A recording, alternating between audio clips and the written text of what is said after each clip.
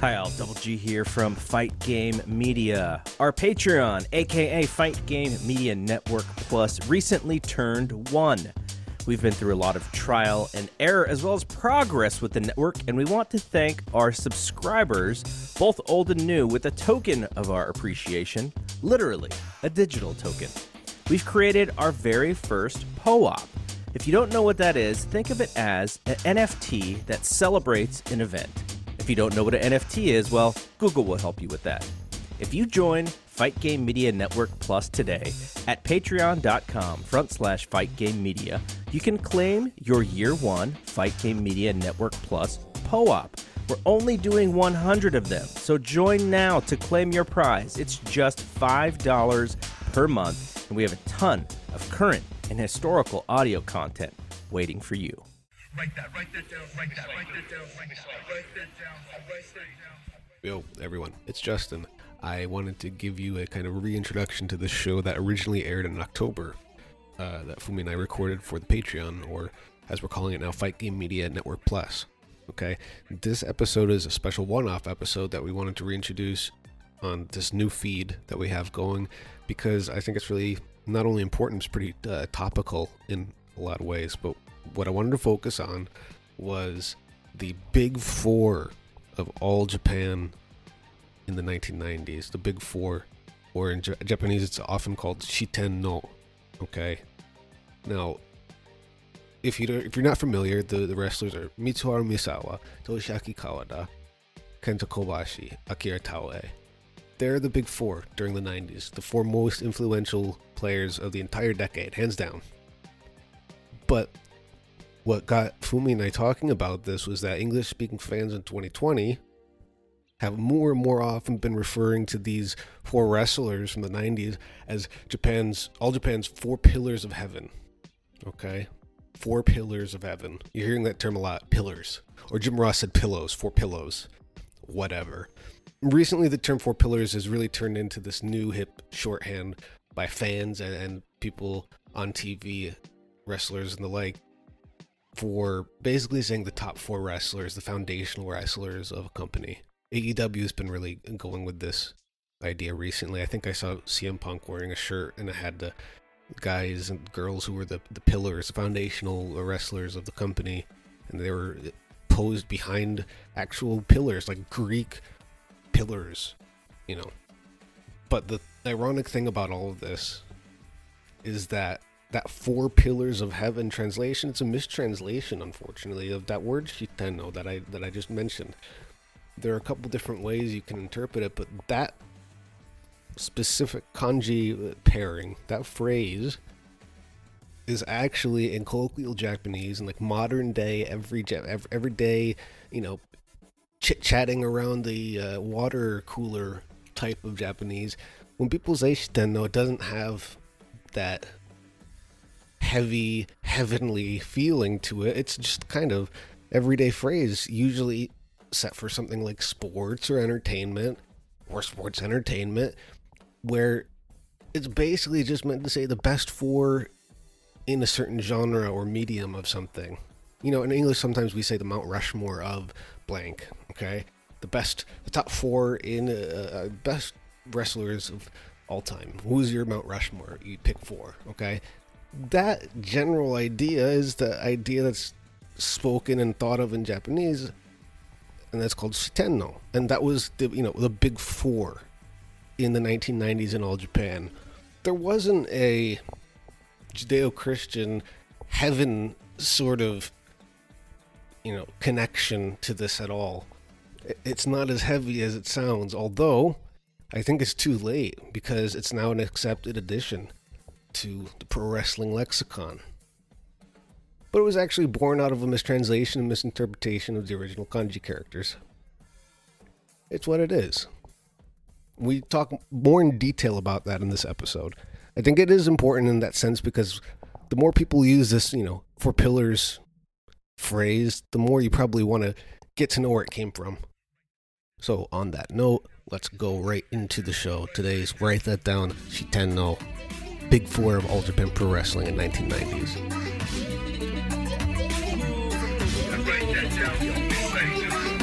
Write that down. right, patrons, welcome back. It's Write That Down. I'm Justin Nipper, Wrestling Observer Online, Fight Game Media Online, and I'm here back from Tokyo with Fumi Saito. Fumi, how are you doing? Hello from Tokyo. Hello Good. from Los Angeles. Yep. Okay, so today we're talking about a certain phenomenon that we talked about last time. We're talking about All Japan. Yeah. Four Pillars is the pretty much established name now, huh? Seems like it.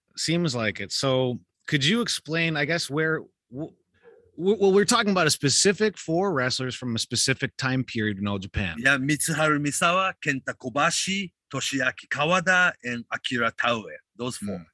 All Japan's 90s superstars. And they defined the 1990s All Japan Pro Wrestling, this company. And Japanese style that went to West. And very much so. Yeah, video traders, they go, wow, did you see that Japanese match? That automatically meant some match from Misawa or Kobashi or Kawada, you know? Yeah. So they are Shitenno. Shitenno. So, okay, so this Shitenno word or phrase is, it's easy to misinterpret or mistranslate, right? Yeah, what happens is that, like I said, you know, the 4-pillar name is already established, and that's fine with me, but the completely messed up, not really, but you know, it's not, I don't want to sound cliche-ish, but it's something was really lost in translation, really.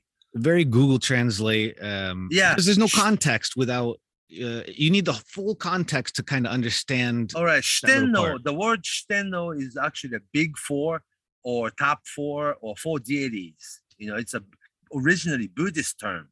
And for us, Shitenno is pretty much not everyday language, but everybody knows this term, Shitenno. And I believe that when they did the Google translation, Shitenno is made of 3 kanjis, you know. Then I believe they translated the Shi for 10 heaven, no like a king, you know. And it's a one word with 3 kanjis, but they individually translated 3 kanjis, Shi and 10 and no separately, and kind of put it together. That's what happened, I think. But in everyday Japanese, it would be more like you're talking to somebody or talking to people. Yeah, Shitenno is like your the big 4, Mount Rushmore. Yeah, Mount Rushmore face. Yeah.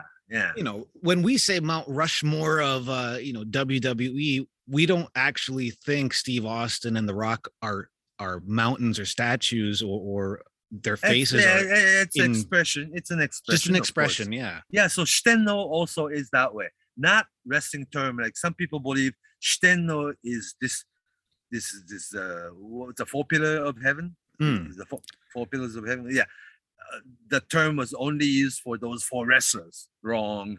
Shitenno is pretty much everyday language, everyday term. Almost cliche. You could have like a baseball Shitenno. Yeah, like a 4 big bad home run guys or something. Sure. Yeah. Or 4 best pitchers or something. Or the 4 big politicians from the same party or something. Sure, yeah. It's a common, a pretty simple idea, but it's kind of a dressed up word because it came from, it came from Chinese Buddhism. Yeah. But there's no real spiritual like feeling behind it when people say. Oh no, just Three Musketeer idea came first in like an early, late 80s into early 90s. They did the 3 guys we talked about last episode, Keiji Muto, Shinya Hashimoto, and Masa Chono. They got 3 guys, 3 Musketeer right away, right? And now Misawa, Kawada, Kobashi, and Taue, it's a 4, so it must be Shitenno. Yeah. So the captain of the Shitenno team, we have to say it's Misawa, yeah? Yeah, of course. So and he's a locker room leader, and it's pretty much spiritual leader too, you know. And just Misawa is so special. Yeah, in ring they were equal almost, you know, ability and the way they put together matches, and pretty much the positions, you know, pretty equal. But Misawa is a top guy, of course. And especially kind of after he beat Jumbo, and and the torturous hand, you know, the right at the beginning of the 90s. Yeah. So see, all through the All Japan Pro Wrestling's history, back traced back to 1972, Giant Baba started.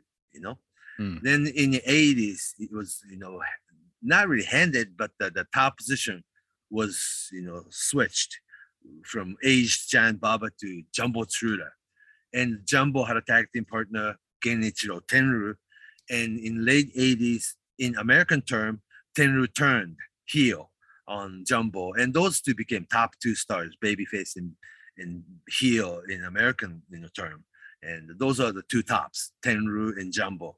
Then the four guys took over in 90s. Yeah.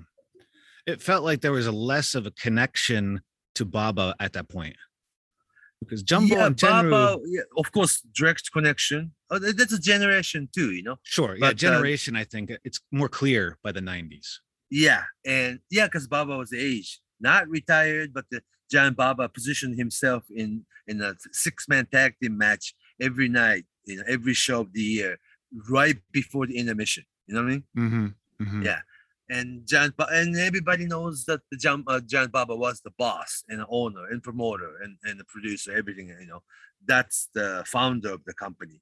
But it's a sport, so your top guy in the ring was Jumbo and Tenryu at the time, and that goes age too, into 80s, in late 80s into early 90s. Then Tenryu left for SWS, and Jumbo got sick too, and the torch was handed to Misawa. Then the single match happened. That the somewhat aged Jumbo Tsuruta still on top. Misawa had to beat him in single match, which was very epic. Yeah. And it's wrestling, but it's still sport that you really have to have the match, for people to believe that yes, it's Misawa's time. Yeah, something has to happen, something has to change. Yeah, and they want to see it. And the match was really good. Yeah, and everybody believed, wow, this is Misawa's time. Yes. And also right before that, he gave up his tiger mask and costume, and he came out identified himself. Right. Everybody knew, but Misawa's, his days, he's not going to need tiger mask costume. This time it's going to be Misawa himself. Yeah. So he's a two distinguished career or something. And I guess when you think of, if there's a number two, you can always, have your arguments over, but I think because of the connection to Misawa, it has to be Toshiaki Kawada because of their own relationship. Yeah. And then their own connection. They went to high school wrestling team, and they were roommates.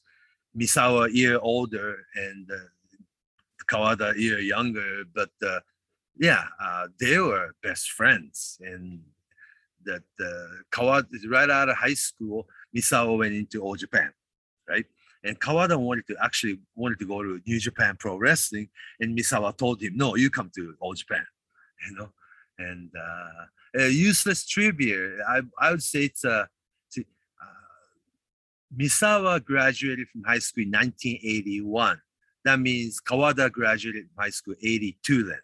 In National Amateur Wrestling Tournament final, it was between Kawada against Keiichi Yamada.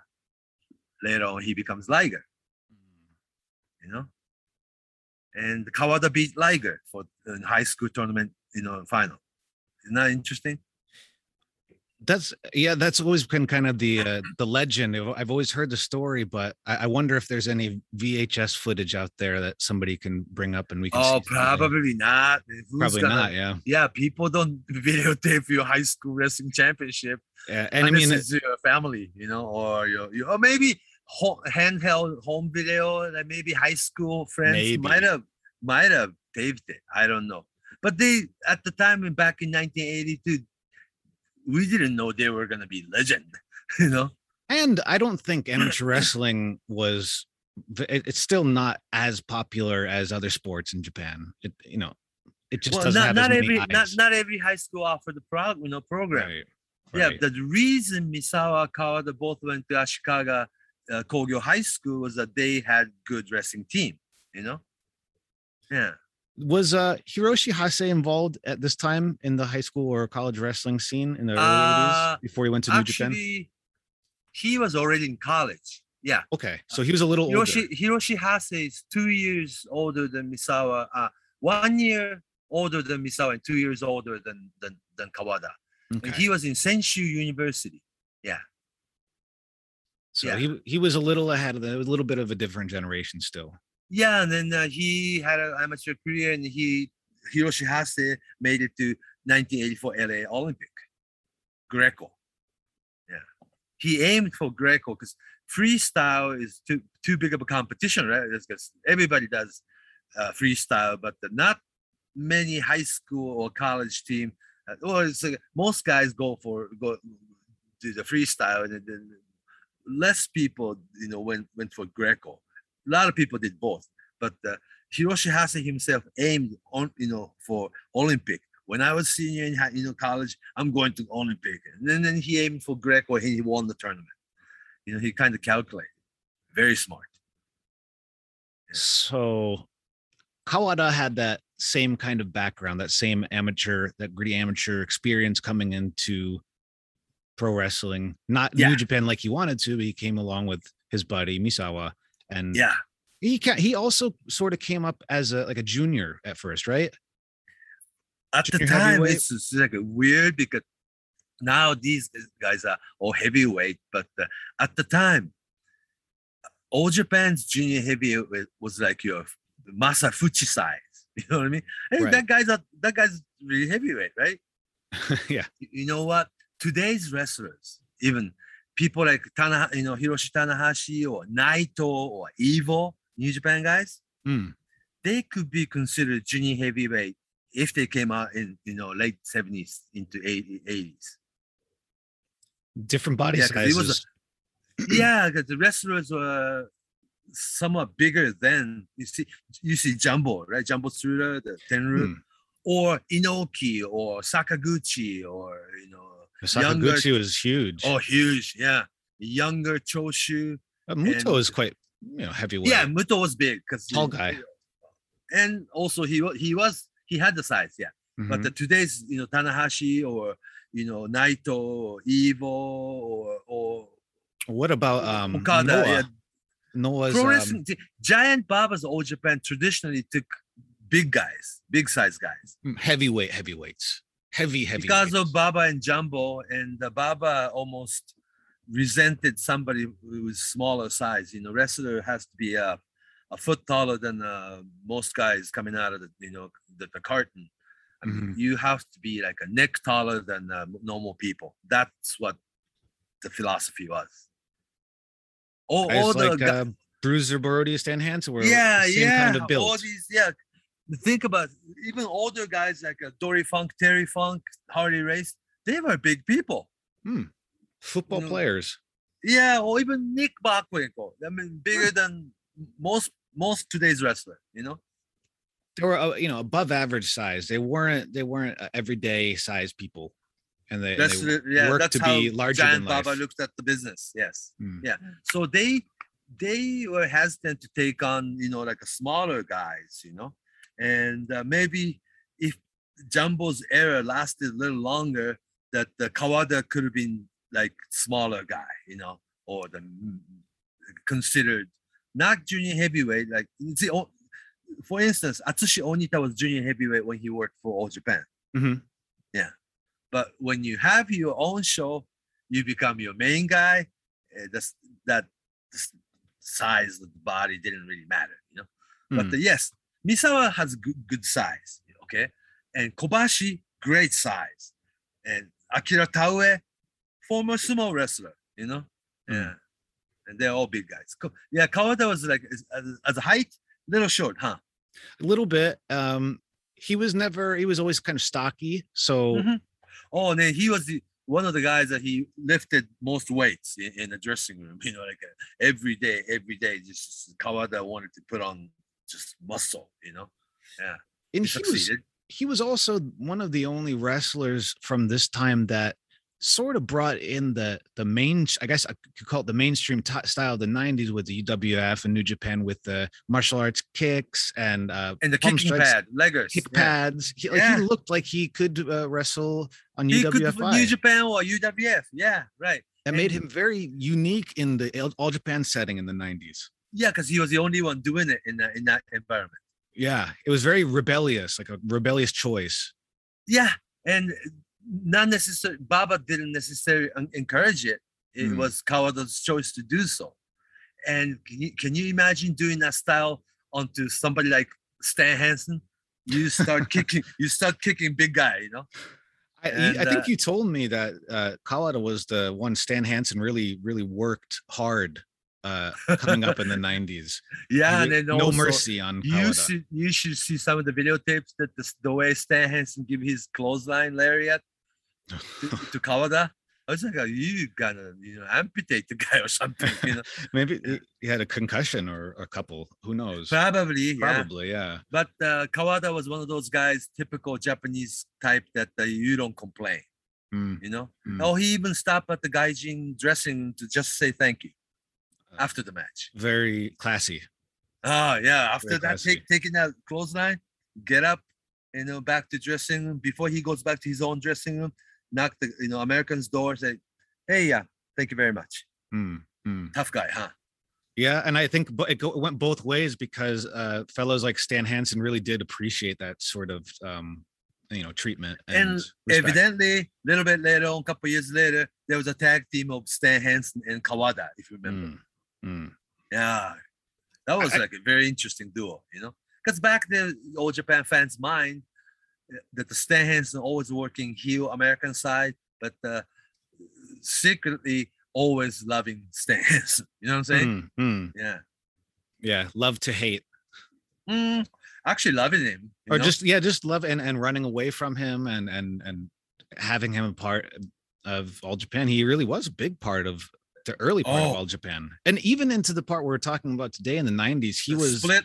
Oh yeah, he was always there for that. He was he was the old guard. He was the only one that was baby face or not. Yes. He was on every single tour and working his butt off every night.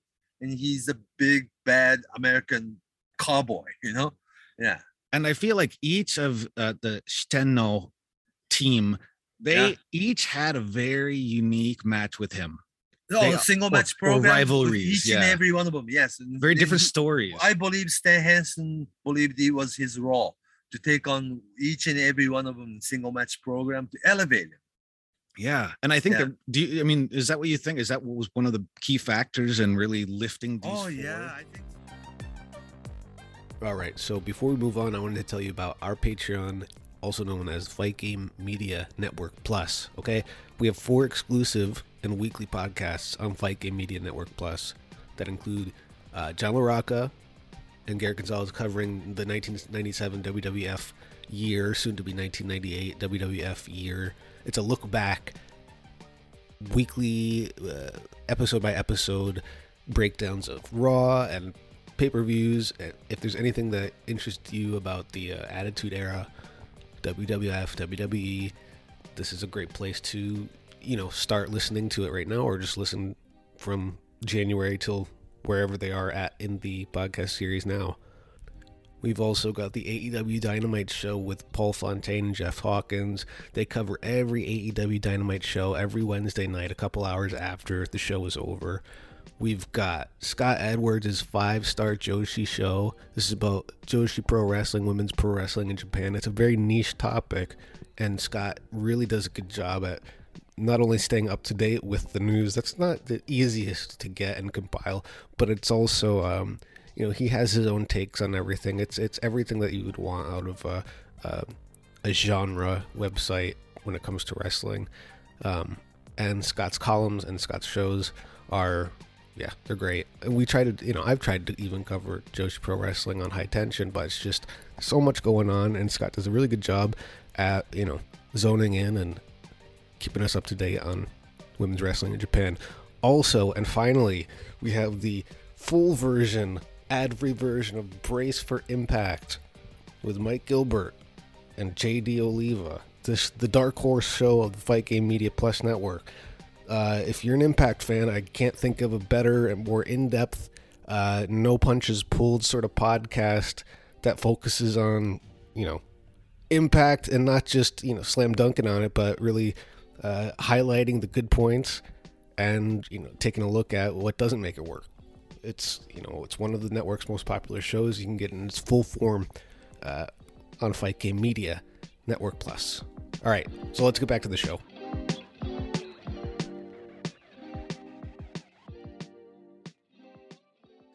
The Shitenno, Misawa, Kobashi, Kawada, Taue working against each other in single match program, that's fine. Very Japanese style. But they were able to have important single match against people like Stan Hansen, Terry Gordy, Steve Williams, Danny Spivey, Johnny Ace, big Americans. So by 90s, New Japan became more and more Japanese oriented, Three Musketeers working against each other, and you throw Kensuke Sasaki and Hiroshi Hase in the back, and Fujinami Choshu still not retired, inactive, and the only American were probably Vader and Scott Norton and Bigelow. That's it. You know what I mean? Yeah. It was much more Japanese centric. Yeah.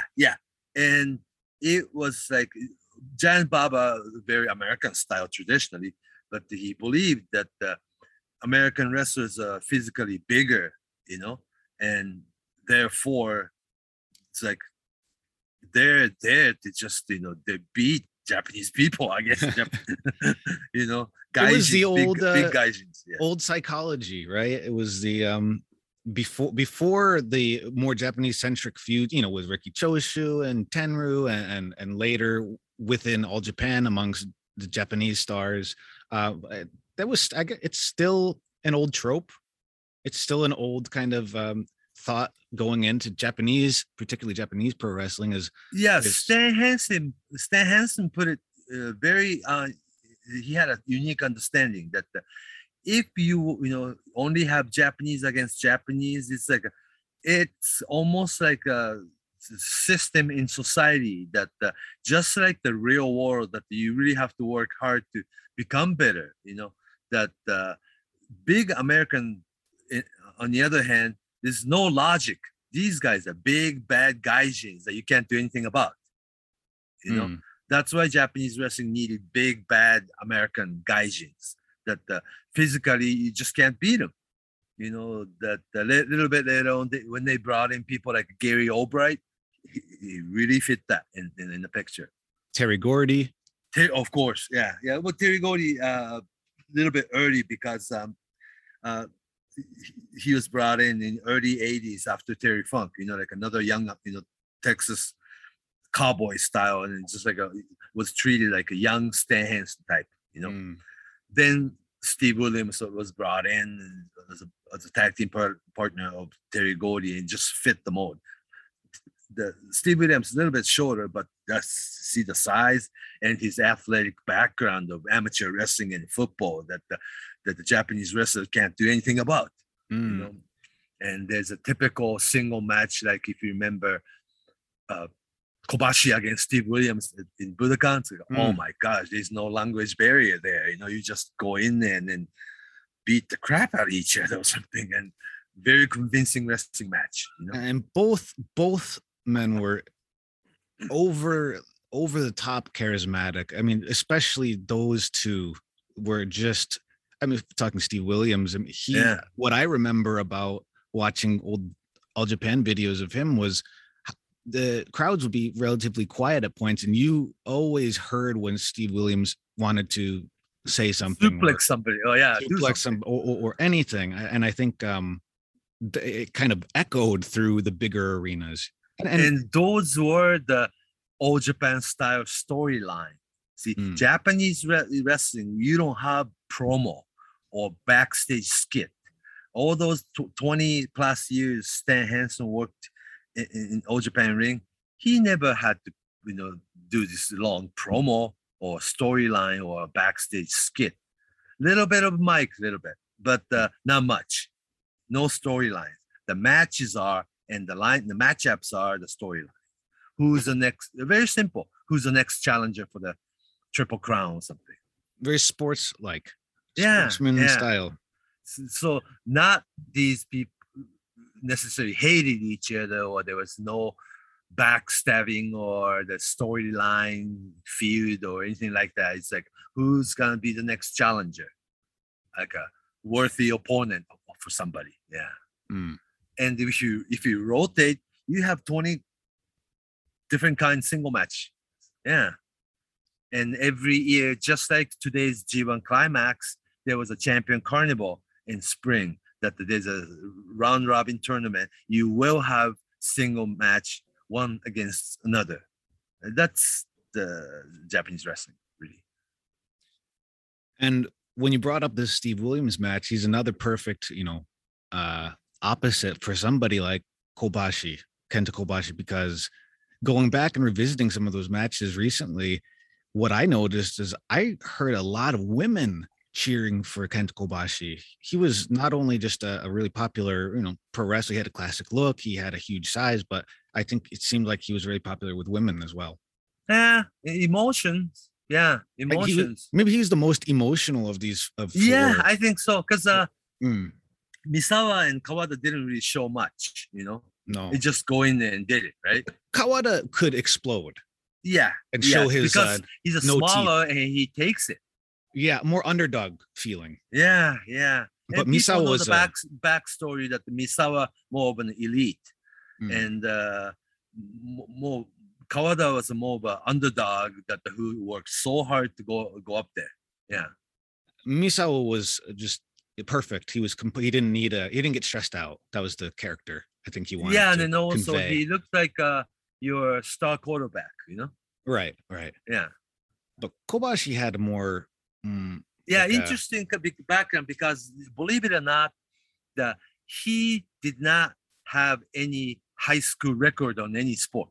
I mean, he had judo, he had karate, he was a bodybuilder, but that Mrs. Baba didn't even answer his, the letter of resume for a couple of times. Really?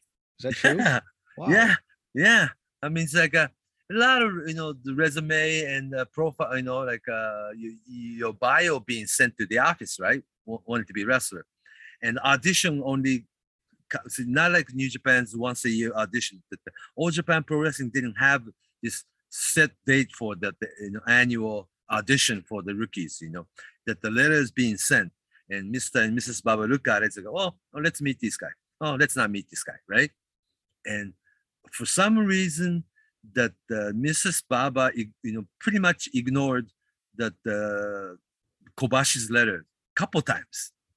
Wow. So she didn't find him so impressive. He had a kind of casual experience with athletics before. Yeah, everybody played some sport in high school, but not like a national level. And he kind of blue collar background, that he right out of high school, he started working for factory kind of thing. There was a Kyocera company in Kyoto, and it's hard to put it, but not to badmouth Mrs. Baba, but I believe that the Mrs. Baba did not like the Kobashi's home address. Oh, he's from that area, kind of thing. Well, he wasn't from Tokyo? No, Kyoto. Oh, he's from Kyoto. Okay, so there's but there's a section of Kyoto. It's like a rich area and not so rich area, and a suburban area, or it's like if you are from Kansai, the Kyoto, Osaka area, by looking at the hometown where you're from, so you could almost tell that this person come from blue collar background, or the rich, or the what I'm saying. It's not very good. I mean, it's not me, okay, but apparently. It's normal. It's normal among especially older generations. Like a home address. It's like he's stereotype. From that. Yeah, he's from that area. Oh, he must be poor, right? And he evidently started working for factory. Become factory worker, like a real blue collar people. And but he built his own, bodybuilding little studio on the roof of the factory, and keep working on it. Just get big, and he he didn't know why his, that the bio failed. And he called the office a couple times, telephone, well, what was the problem that I did not make the audition, right? Mm-hmm. It's like, that's, he didn't know why he wasn't accepted, or even at least to get the audition date, right? Because he's tall, and he sent a photo of his upper body. He's like, look, he's already in shape, and he wanted to become a professional wrestler, but the office did not answer. Well, there was his bio was among 15 other guys, right? But so he called the office. What was the reason that I did not get the reply? And he had to call a couple times, because he so made up his mind that I am going into All Japan and become wrestler, right? He was already 20 or something. Then he called a couple times that he was told that, but you have no how do I put it? Like sufficient high school athletic record, or you played rugby, yeah, that's fine. You have a little bit of judo background, a little bit of a karate background, but that's normal for anybody who wanted to be a wrestler, right? Mm-hmm. And but he did not know why that his bio wasn't answered, But so he called the office. Then finally, Mr. Baba looked at the paper and said, "Oh, wow, let's look at this guy." And then he was brought into the real small spot show one day. That's Mrs. Baba's way too. See, if it's Korakuen Hall, something that everybody will come in, right? Mm-hmm. Wanted to be auditioned. They appointed him to come into real small town spot show in the middle of nowhere. You know what I'm saying? Real test. Oh, real test, isn't it? Yeah, if he's serious enough, he'll take the train and the local line to take bus if you had to, and come to the building that day, in a weekday at that, Those crowds are pretty different too. Korakuen is maybe a little bit not easier. Oh, because it's also a very, educated audience and reading oriented audience too, Mm-hmm. And it's different. It's like working at the Korakuen is like being auditioned to, in front of educated audience, Mm-hmm. Yeah, it's different. But he had to go to this small town, no TV, middle of nowhere, small town spot show, just to have a little meeting with Mr. Baba. And they were happy that he showed up, Yeah, and then had to do some, Hindu squat, 500 of those, in front of Baba. It's like, and then the Baba said, "When can you start?" All right, right? Yeah. So that's like another very humble beginning, story for a relatively unknown rookie, right?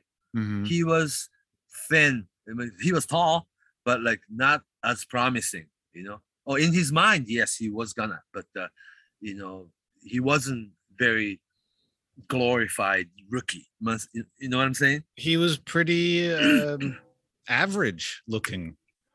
At the beginning, yeah. At the beginning, he didn't have a haircut. He didn't have the orange trunks yet. Oh no, none of that. And also, around the same time, they got Akira Taue, that former semi-star sumo wrestler, to start. So he, Taue was always gonna be above those rookies, And the useless trivia is though that at the All Japan Dojo, there's a big, huge cardboard box with used trunks and knee pads and, like a sweaty T-shirt, or throw into this big cardboard box. You have to find little trunks that fit you. Oh. They're not gonna buy you the fancy trunks or knee pads or something.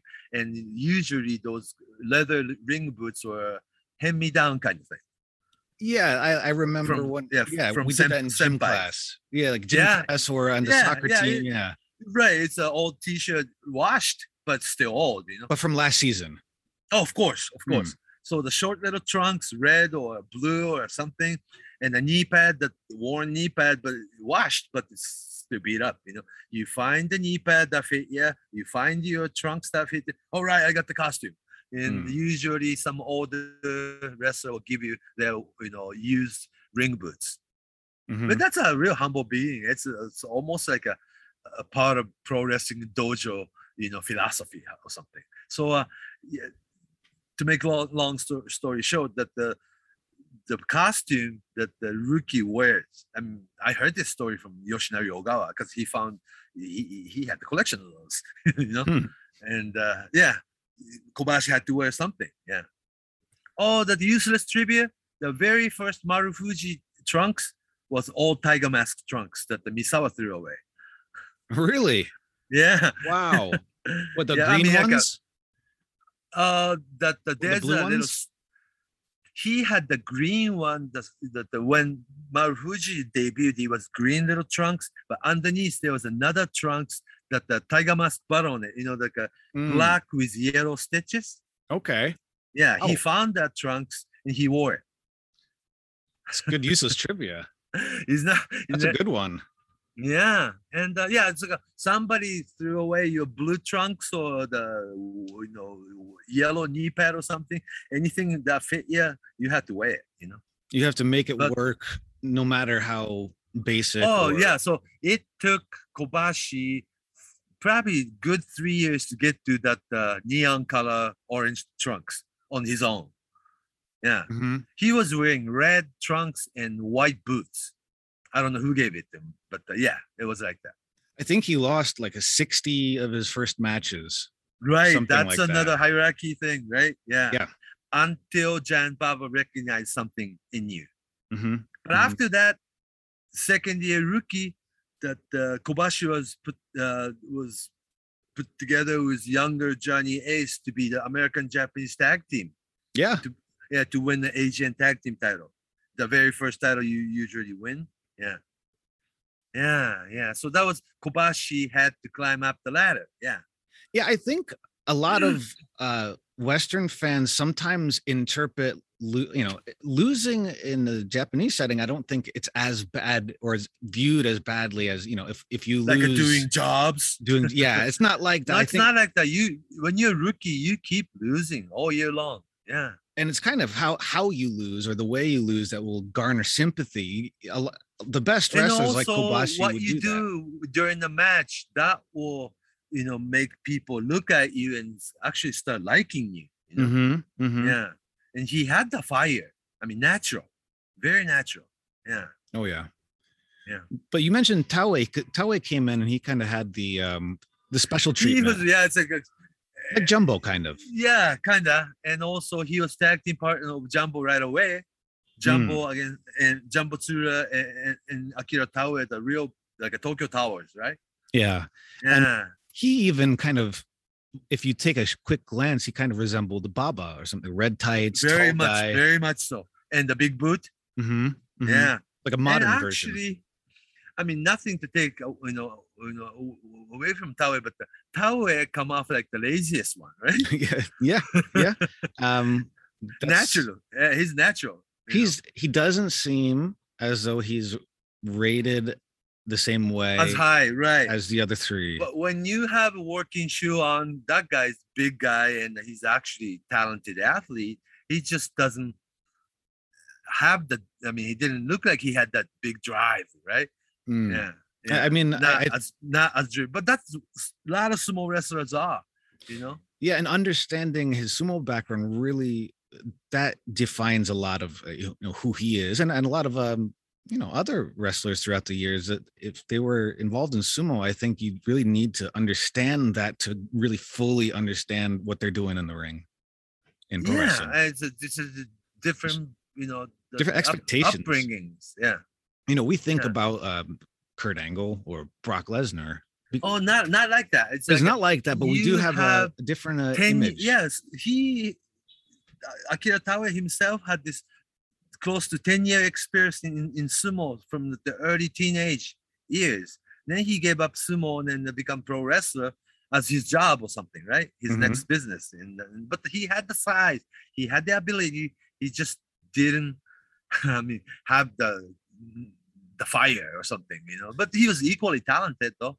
It's just different. I do remember. He was sort of paired with the older generation at first. In some, because that's how Giant Baba would like to pair, because he's already tall, he got the size, he's heavy, and just have to learn how to work, he can be put in the main event cluster. Yeah. But it sort of also had him feeling like a little bit distant from the other three. It was different. Yeah, but the success of this Shitenno is the formula was though all four guys are very different. That's why. Very much so. Yes. You know what I'm saying? Because whereas Three Musketeers of New Japan, Muto, Hashimoto, Chono, you could tell they're friends.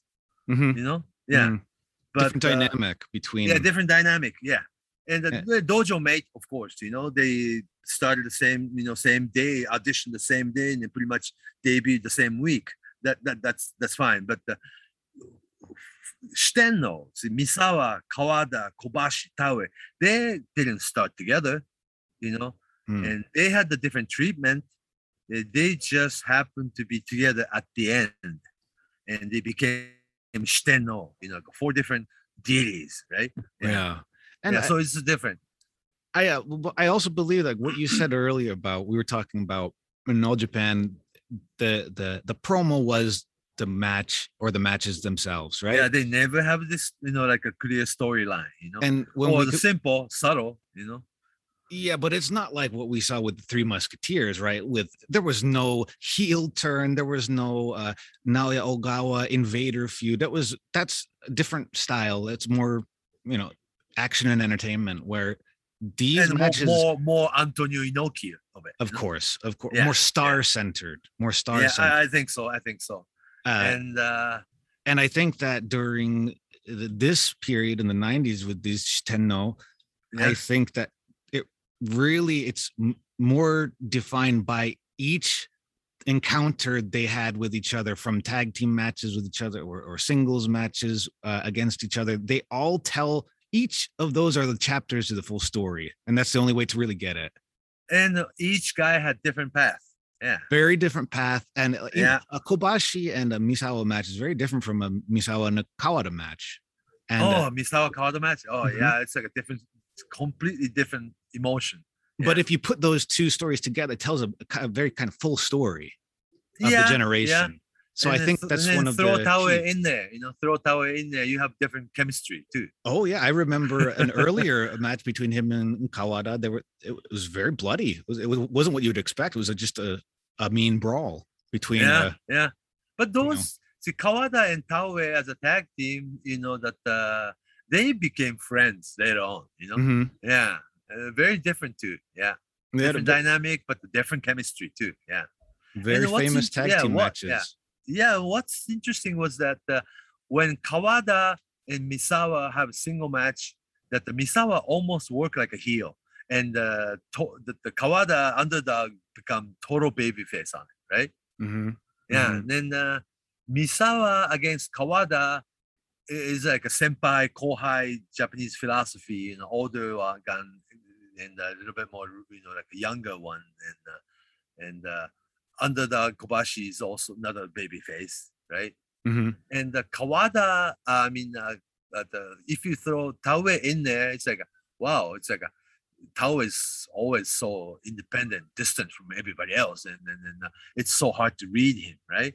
And it's each and every single pair will be just different story, you know, mm-hmm. not clear babyface in here, but the people decide depend on the match.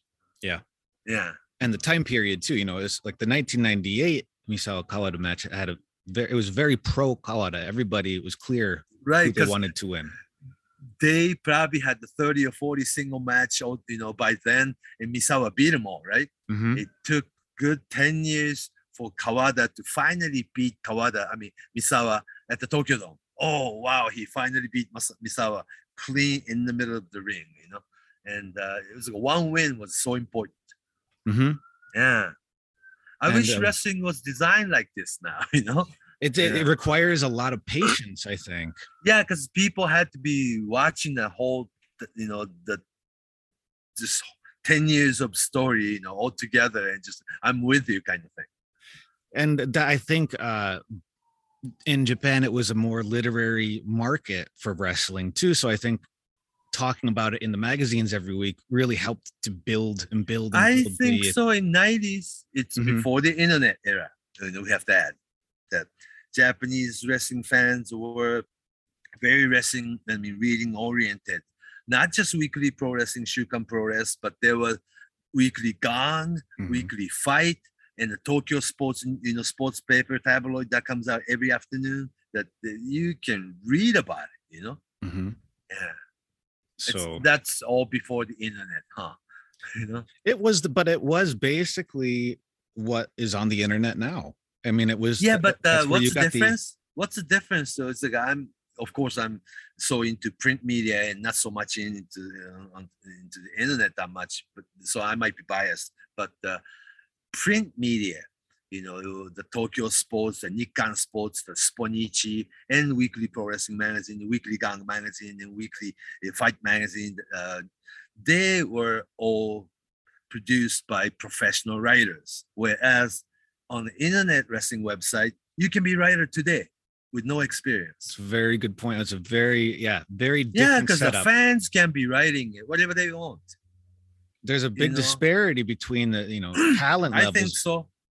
Because it's because of how it's been treated here in the States. I mean, geez, I remember Hogan burned the Observer on a WCW show. You know what I mean? Yeah, but still it's hot that way. Wrestling Observer has always been the best one. Yeah, because it's treated that way. It's treated the way that. And also, you have to give Dave more credit that the week in, week out for decades and decades that's the only thing he's been doing, and he's professional.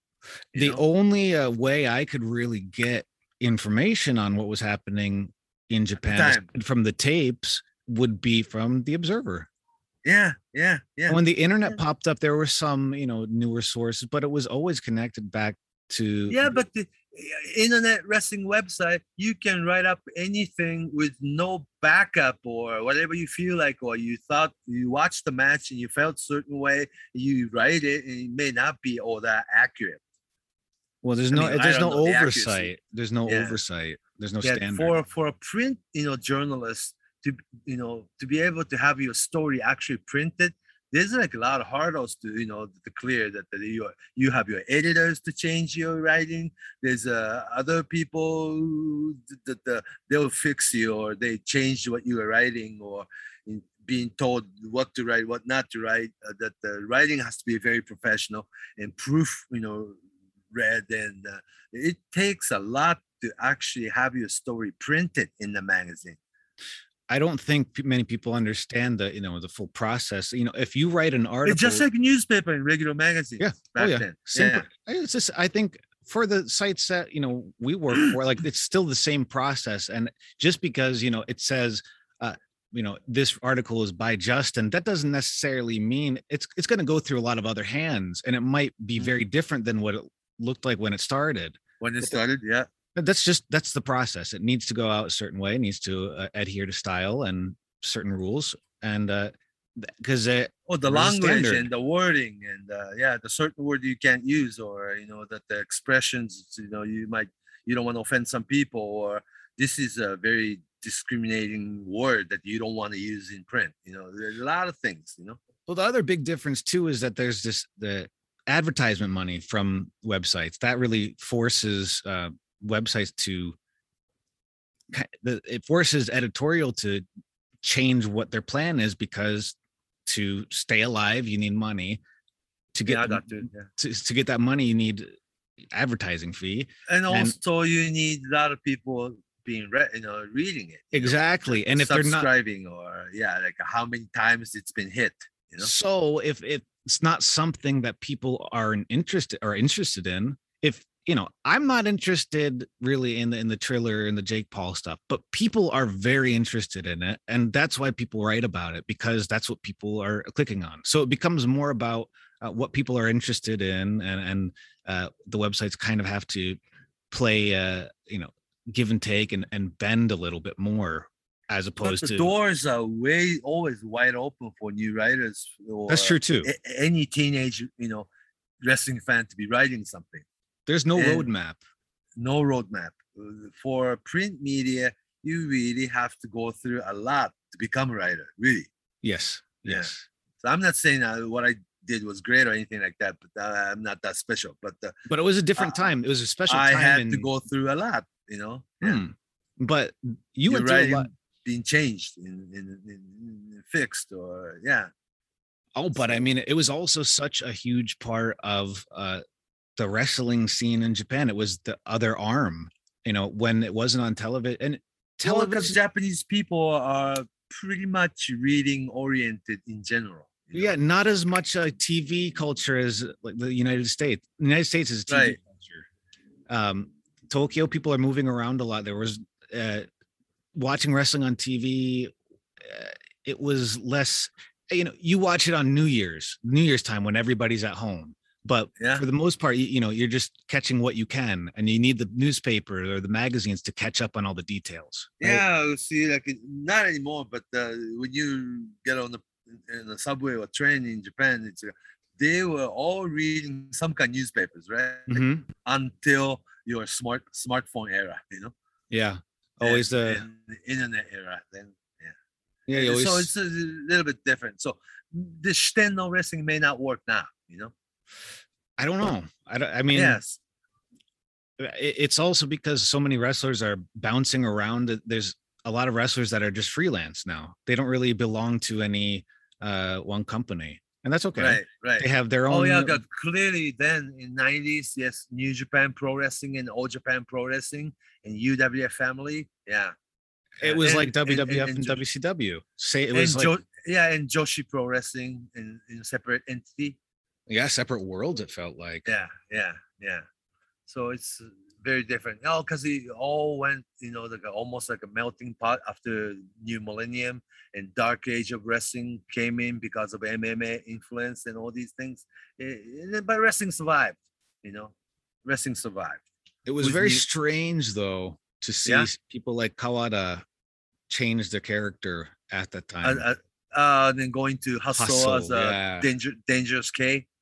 Yeah, because after Giant Baba passed away, and until Muto came in, and there's a Mrs. Baba's version of All Japan Pro Wrestling, and there was like a dark age, and then they weren't able to pay Kawada, so Kawada had to go somewhat freelance. He made it clear though, what he did with Hustle is not really Toshiaki Kawada. I am Dangerous K doing the sport entertainment. You know what I'm saying? Well, it's the same person, but with different costume and different setup, and in his mind, he was doing something different. It's like if he went to film a movie and came back. And also he didn't join Pro Wrestling Noah, so that was his choice, Yeah. Well, there's an interesting story behind that, right? He wasn't. He wasn't really invited, but it wasn't. No, it's not like that. And it's another very big misconception in American internet community that Misawa and Kawada didn't get along or something. No, they were best friends. It's like when you hear a boyfriend and girlfriend, I'm not saying they're gay. No, it's not like that. But when when boyfriend, girlfriend, or wife and husband, break up or something, when you hear reason, the other third party go, is that it? It's like a little thing, right? But for little thing really matters sometimes. If Misawa told Kawada very first, the Kawada had to be the first person to know about Misawa leaving the company. Kawada did not want to hear about it from other people. Does that make sense? It's like a massive, huge decision that Misawa apparently didn't share with Kawada, and there wasn't a conversation, but it's just what it was. Yeah, if Kawada was the first person to know about Misawa's plan, he would have gone, I think. I'm sure. Yeah. And Misawa's plan wasn't like, taking every single wrestler and every single, referee and ring announcer and office employee and all these things. Misawa was gonna leave with just 3 or 4 guys. You know what I'm saying? Mm-hmm. And when he turned around, every single wrestlers, all the way down to out to big, middle-aged veterans like a Russia Kimura or Haruka Eigen or all these older guys, like, I'm joining you, right? And the rookies too, Marufuji, Kenta. Yeah, all these, Kenta, every one of them, But Misawa's plan was to have just 3 or 4 guys, to start his own company from scratch. But he had Nippon TV Channel 4's blessing, that if you do, we'll come with you, kind of thing, So he had the network television deal, But besides that, Misawa wasn't going to leave All Japan with every single wrestler. It just so happened because he's a leader, good leader. He didn't instigate anything. He wasn't. It wasn't. No. It's like mutiny. It's so misunderstood especially in America, that it was his revolution to take every single wrestler out of All Japan Pro Wrestling and like almost vanish. Then it's just like All Japan had to go out of business or something like that. But you have to understand that it's not like Misawa and Mrs. Baba was like enemies. They're more like a son and mother. Seriously, it's almost like a Shakespeare thing that you love and hate, right? Misawa coming from single parent family, and right out of high school, he joined All Japan Pro Wrestling. Mr. and Mrs. Baba became their mom and dad. You have to understand that. And next 19 years, Mr. that Mr. and Mrs. Baba were really like his parents, really. And the dynamic changes that when King died, that they all realized that they didn't really love the queen. The kingdom was safe because there was king and queen. You know what I'm saying? When King died, a lot of things can change. And Mrs. Baba wanted to have All Japan Company, like everything status quo, and wanted to assign Mitsuo Momota or somebody as a company president. And if it wasn't for that circumstance, Jumbo Tsuruta should have been the president, right? Right. But he was out of the picture. He was leaving. No, he went back to school to be a professor. And that's what he wanted to do. But the Jumbo Tsuruta was the kind of person that he would leave wrestling and never look back. You know what I'm saying? And he that's what he did exactly. He went back to school, got his master, started teaching in college, then went to Portland, Oregon to become a professor. And he wasn't gonna come back to wrestling. And Jumbo Tsuruta told Mrs. Baba that Misawa should be the president. Therefore, reluctantly, that Mrs. Baba made Misawa a president. But president's fine, but Mrs. Baba would be in power too, right? Yeah, so it's like the kingdom, the structure has changed, really. Everything changed. And Stan Hansen was ready to retire for real, And he stayed with Mrs. Baba. Yeah, very loyal. Yeah, so very loyal. Yeah, well, because he wasn't gonna, go to Misawa's new company to, continue with his career. When when Baba died, Jumbo retired, and following year, unfortunately, Jumbo passed away, and just that was the time Stan Hansen really felt that it was time for him to hang the cowboy hat. Yeah. So he wasn't gonna go to Misawa's new company. It's just a whole new generation, whole new wrestling, and it's the year 2000 that everything was perfect. That Stan Hansen was ready to retire. It's just very symbolic. Yeah. Like a perfect career. So it's not like somebody hated somebody, or the power play, or Misawa and Kawada never got along, or Mrs. Baba and Misawa hated each other. It's not as simple as that. It was like the seasons changing. Yeah, so I usually use that as like use Shakespeare deal that there is a disagreement among family. Yeah, it's not like two strangers hated each other. They were tight. They're family. unlike New Japan Pro Wrestling, Inoki's Kingdom, but it was so big that it was like more like a corporate structure, huh? Mm. And some of the like people like Vader, or other American thought there are too many bosses, right? I don't know who to talk to. For Baba's Kingdom, if you are able to speak to Mr. or Mrs. Baba, it's done deal, And if King passed away and the Jumbo left, and Mrs. Baba wasn't going to have the company for a long time. She wanted to retire too. If Giant Baba isn't there anymore, there's no reason for Mrs. Baba to, continue his wrestling business. Really, they're rich, and all ready to retire. And a lot of things. It's so complicated, though. There's a book in English language coming out soon. That really? About this 2000 big split. The Australian journalist is writing it. Yeah. Oh wow. Yeah, I wrote a foreword on that of the book. Oh, that's great. Yeah, and it's like Western understanding and English, language written. This whole saga of it is very important. Yeah, Japanese, Western understanding and a different value.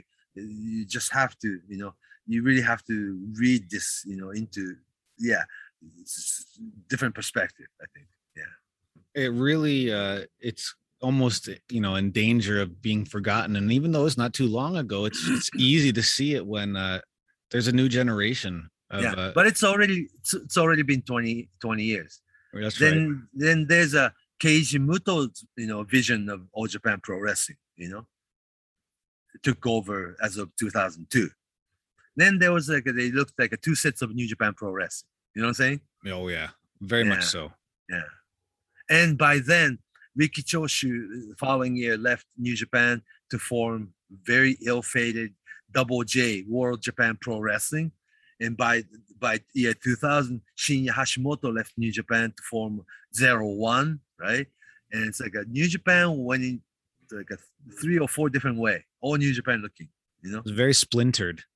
Yeah, that was my millennium memory, We'll have to do another Dark Ages episode, more specific eras, because it's like a year 2006, 2007. I was scared that the wrestling was going to out completely. Oh my gosh, Yeah, very different from the times we were talking about today, for sure. Yeah, but the 90s, very happy time and harmonized.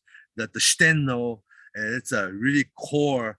That the very rich Misawa, Kawada, Kobashi, Taue, those 4 Shitennos doing their best matches in the ring. The best of all Japan. Yeah, I think so. And then also, believe it or not, those 4 superstar wrestlers had no roles in office then. See, when you have a wrestling company, the superstars are usually office too, right? Sure, yeah. Or the stockholder or the board meeting, like board members or some influence in the office too. Like Cowboy Bill Watts, for example. Yeah, or the Vern Gagne or anybody, the Von Erichs, Tennessee, Jerry Lawler, Bill Dundee, or Florida, Georgia. Yeah, all these were like run by wrestlers. But when Giant Baba was around, he was a king of that company, and there was Jumbo, there were Tenryu, but those 90s era, Misawa, Kawada, Kobashi, Taue, 4 superstars, they never had any office obligation, just being athletes. Just wrestlers. It's not interesting. It definitely that's why they had the best product in there. Seemed that way, yeah. There was no distraction. They were focused on being wrestlers, telling the stories. Almost oppressed. Yeah, because your opinion won't be heard. You have to bring it to Giant Baba straight. And then Giant Baba always had this separate private dressing room. Only just a few guys: Stan Hansen, Terry Gordy, Johnny Ace, Jumbo, or Misawa. Can go in and talk for a few minutes. And then somebody like Johnny Ace going to Giant Baba's dressing, private dressing room for 5 minutes and come back to American dressing room and stand or look at it. What was it about? you know, they ask him, what was that about? Right? Very unique. Yeah, and then also another thing that the Stan Hansen didn't tell too many people about was that he actually understood Japanese language a whole lot more than he let out, you know. Yeah, he understood a whole lot more than he can say, actually. But he had a good poker face. Oh, he didn't tell anybody about it for a long time. Yeah, but working in Japan for close to 30 years, including New Japan time with Inoki, he came to Japan 300 times, right? And this is before the internet. This was nothing. Tokyo is different now. I mean, everything is in English. You can all the signs, a lot of people can speak basic English, but in 70s and 80s, 90s, right. it wasn't like it is now, for sure. And also by traveling so many years, so many times, and basically spending your 20 to 25 weeks out of a year in Japan for 25-year period, you understand the language, of course. You have to. Yeah. And his wife is Japanese too. Yeah. So actually, Stan didn't speak because his only regret in official interviews that he always said the only regret was that he didn't really learn Japanese, meaning that he didn't go to school to learn it, but he understood a hell of a lot more than he would let out. Yeah. So almost like that, because he comes from very kayfabe era of professional wrestling, right? So interesting. Actually, yeah, he understands Japanese language though. 100%. I think if he's working there that much and he has a wife that's Japanese, there's no doubt that there's just no other way you could live. Stan, he had lived in Kawasaki for a while too. Yeah, you need it. And also think about very long, complicated 30-minute single match against Misawa. Very complicated high spot with Kobashi or Kawada. He must understood Japanese, Must have. So he was kind of an important part in the Shitenno. Very much so. And also leaving. Just like Stan Hansen told me that it's like working Japanese top four working against each other. It's just like part of the real society, right? And you will need mix with big giant monster American that you cannot do anything about physically. The American big guys are there to be monster, no logic. That makes sense though. Stan Hansen was just that. Vader was just that a little bit later on. Yeah. And Gary Albright a little bit. Steve Williams, of course. You cannot manhandle Steve Williams, No way. You just have to work very hard to have very convincing wrestling match. And he's such an athlete that doesn't matter how brutal the matches were, Steve Williams will get up and shake your hand. You know what I'm saying? Yeah. That's why a lot of people loved him too, Such an athlete. No interviews, no promo, just solid wrestling match. All in the ring. Stories in the ring. Oh yes. Well, I think that has a better understanding of big picture Japanese wrestling, huh? Yeah, I think this was a good primer on that era. Yeah. Who we covered today, Shitenno 4. Yeah, we didn't go into who won the title, who beat who for the Triple Crown and what year and what day, what building. We didn't cover that at all. But big picture thing, we understand. Yeah, we'll go into detail in the future on each of these guys for sure. Who beat who? I can't remember because there's so many of them. Well, title switch, all that.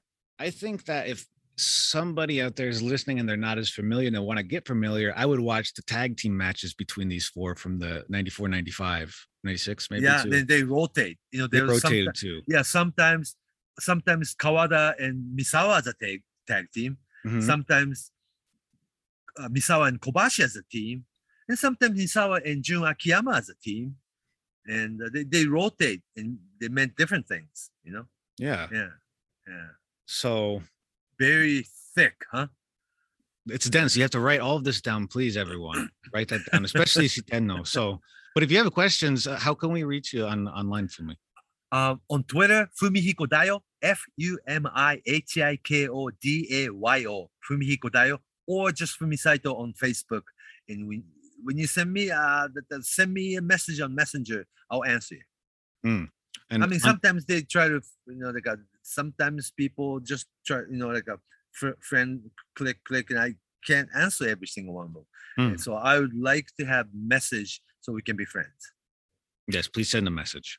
And on Twitter, I'm Justin M. Nipper, at Justin M. Nipper, Knipper.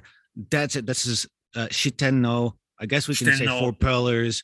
It's established, as we said, but Shiten no is the more common term. So please, everyone, write that down. And Fumi, take it away. So long from Tokyo. Thank you. Write that